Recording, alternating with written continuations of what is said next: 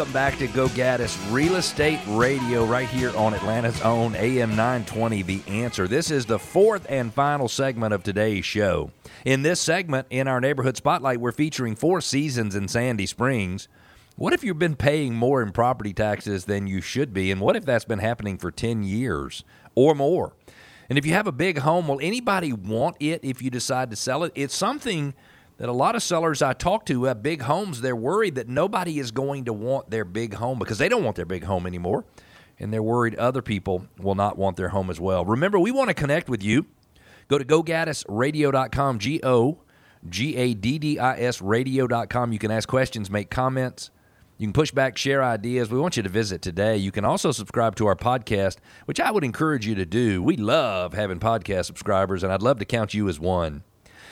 Each week, we pick one specific Metro Atlanta neighborhood to call out critical changes, what's happened in that neighborhood over the last few years to help you as a seller understand whether or not you have a particular advantage or a homeowner in that neighborhood has a particular advantage when it comes to selling a home. This week, in our Neighborhood Spotlight, we are featuring Four Seasons, which is in Sandy Springs, Fulton County. If you were on Georgia 400, you would take the Northridge exit to Roberts Drive. You'd go left on Spalding Drive, and the neighborhood is on the right. It is basically tucked between Spalding Drive and Dunwoody Club, if you're familiar with that area.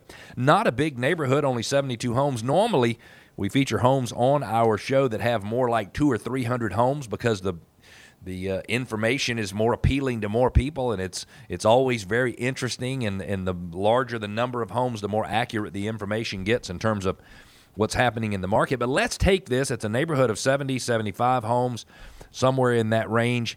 In 2019, there were a total of 5 homes that sold. They took an average of, listen to this, 188 days. It took half a year to sell in 2019. Low price was $450. The high price was $670. That's a big difference. Average sales price for the neighborhood, $514,400. That was a reasonably good deal for a home in that area. Man, you can commute to anywhere from there really, really quickly. Sales price to list price ratio was 93.3%, which means sellers had to discount their property 6.7% in order to get an agreement with a buyer and go to closing. In 2020, there were 7 homes, 2 more than the prior year. Took 29 days instead of 188, so it went from taking 6 months to sell a home to taking 1 month to sell a home. And wait till you hear, by the way, how many days it's taken in 2021 to sell a home. The low price was $476, a little higher than the prior year. The high price was $865,000.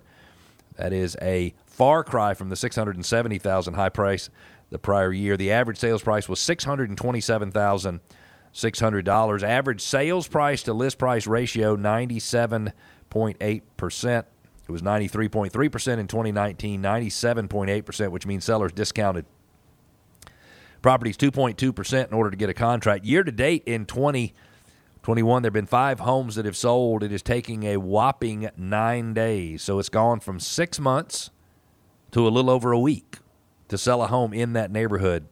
Average sales price, $664,000, which is a low of $602,000 up to a high of $700,000. So we went from $516 to $627. That's a $110,000 increase, up to $664, which is another $35,000 increase. So we've increased about $145,000 over the last 2 years in that area. List price to sales price ratio in 2021, and I'm fascinated by these numbers. And for those of you who don't love data like I do, I really appreciate you bearing with me, because I think the more we understand about the data, the market data, the better decisions we make when it comes to selling and buying homes. The average list price to sales price ratio in 2021 is 101.5%, which means the average homeowner, Matt, in your neighborhood sells their home for 1.5% higher than their actual list price. Right now, there's currently 1 home for sale on the market. It is listed at $999,999. Boy, that's close to $1 million without actually being $1 million, which means there are 2.4 months worth of inventory in that neighborhood. For those who constantly need reminding of what that means when we say months of inventory, it's just what we use to predict whether or not we're in a seller's balanced or a buyer's market. And if you have less than 4 months worth of inventory, Cleve Gaddis says that is a seller's market. National economists will not say that. They will say a market is imbalanced when you have 6 months worth of inventory, but that means half the people in that market are taking longer than 90 days to sell their home. And I'll be honest with you, if you put yourself in that position, and if it was 97 days after your home was listed and you still didn't have a contract, you wouldn't feel like that market was very balanced. You would feel like it was a buyer's market.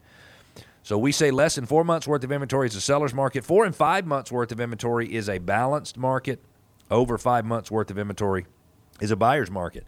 In a seller's market, the seller has more ability to negotiate. In a buyer's market, the buyer has more negotiating ability, has more oomph in the transaction. In a balanced market, it's kind of balanced between the two. There are a total of 72 homes, or between 70 and 75 homes in the neighborhood. In 2012, sales prices hit their low during the recession of $345,000.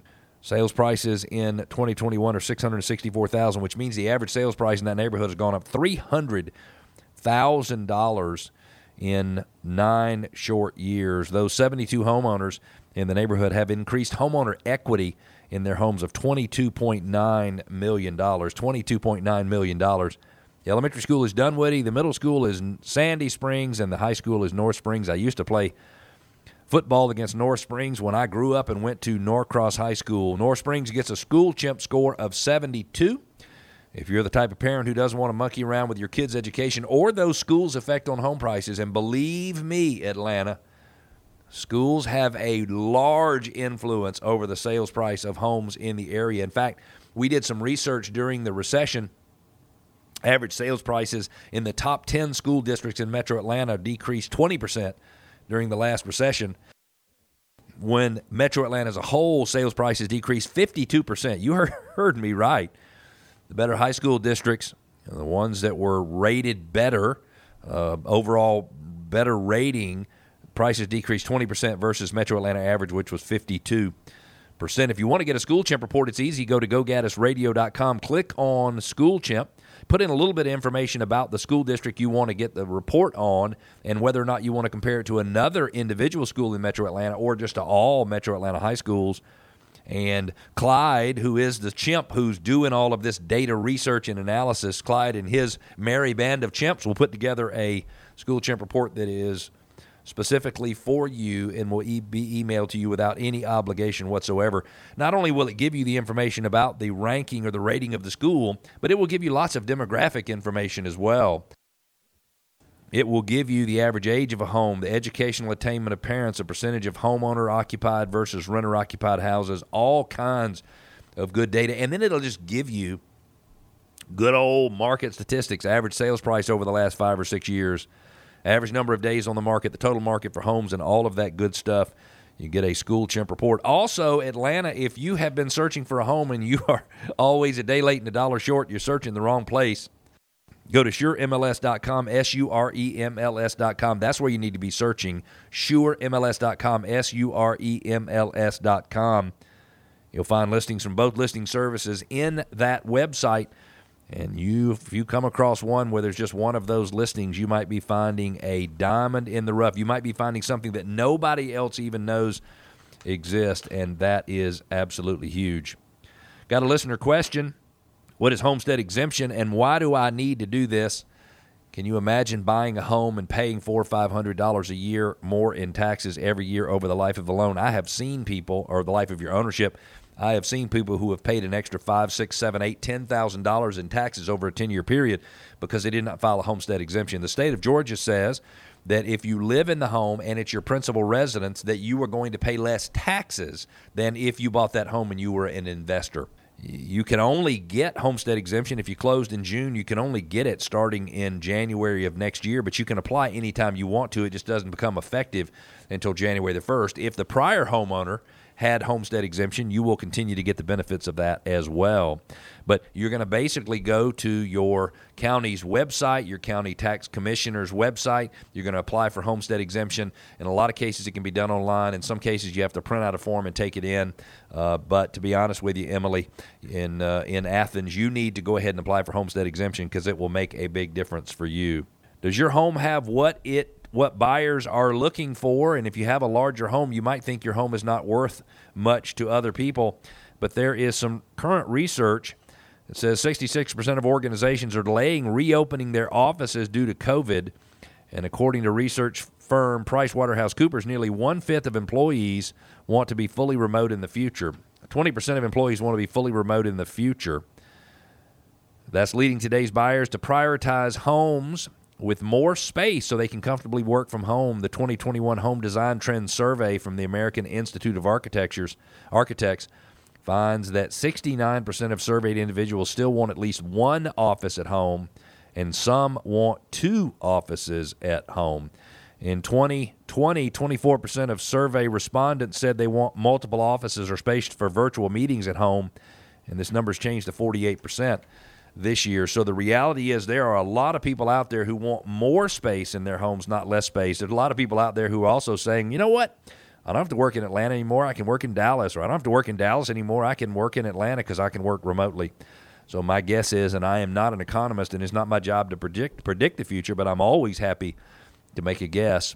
My guess is that we might have a trend moving to bigger homes and moving toward more single-family detached homes. It could be that the days of condominiums or smaller homes just being less popular unless it's for a family that only has one or two residents. If you're looking to sell your home anytime in the next 3 to 6 months, take advantage of our Seller Confidence Plan. You got to know your options. Do you need to improve your house before you sell it? Do you need to buy a home before you sell your current home?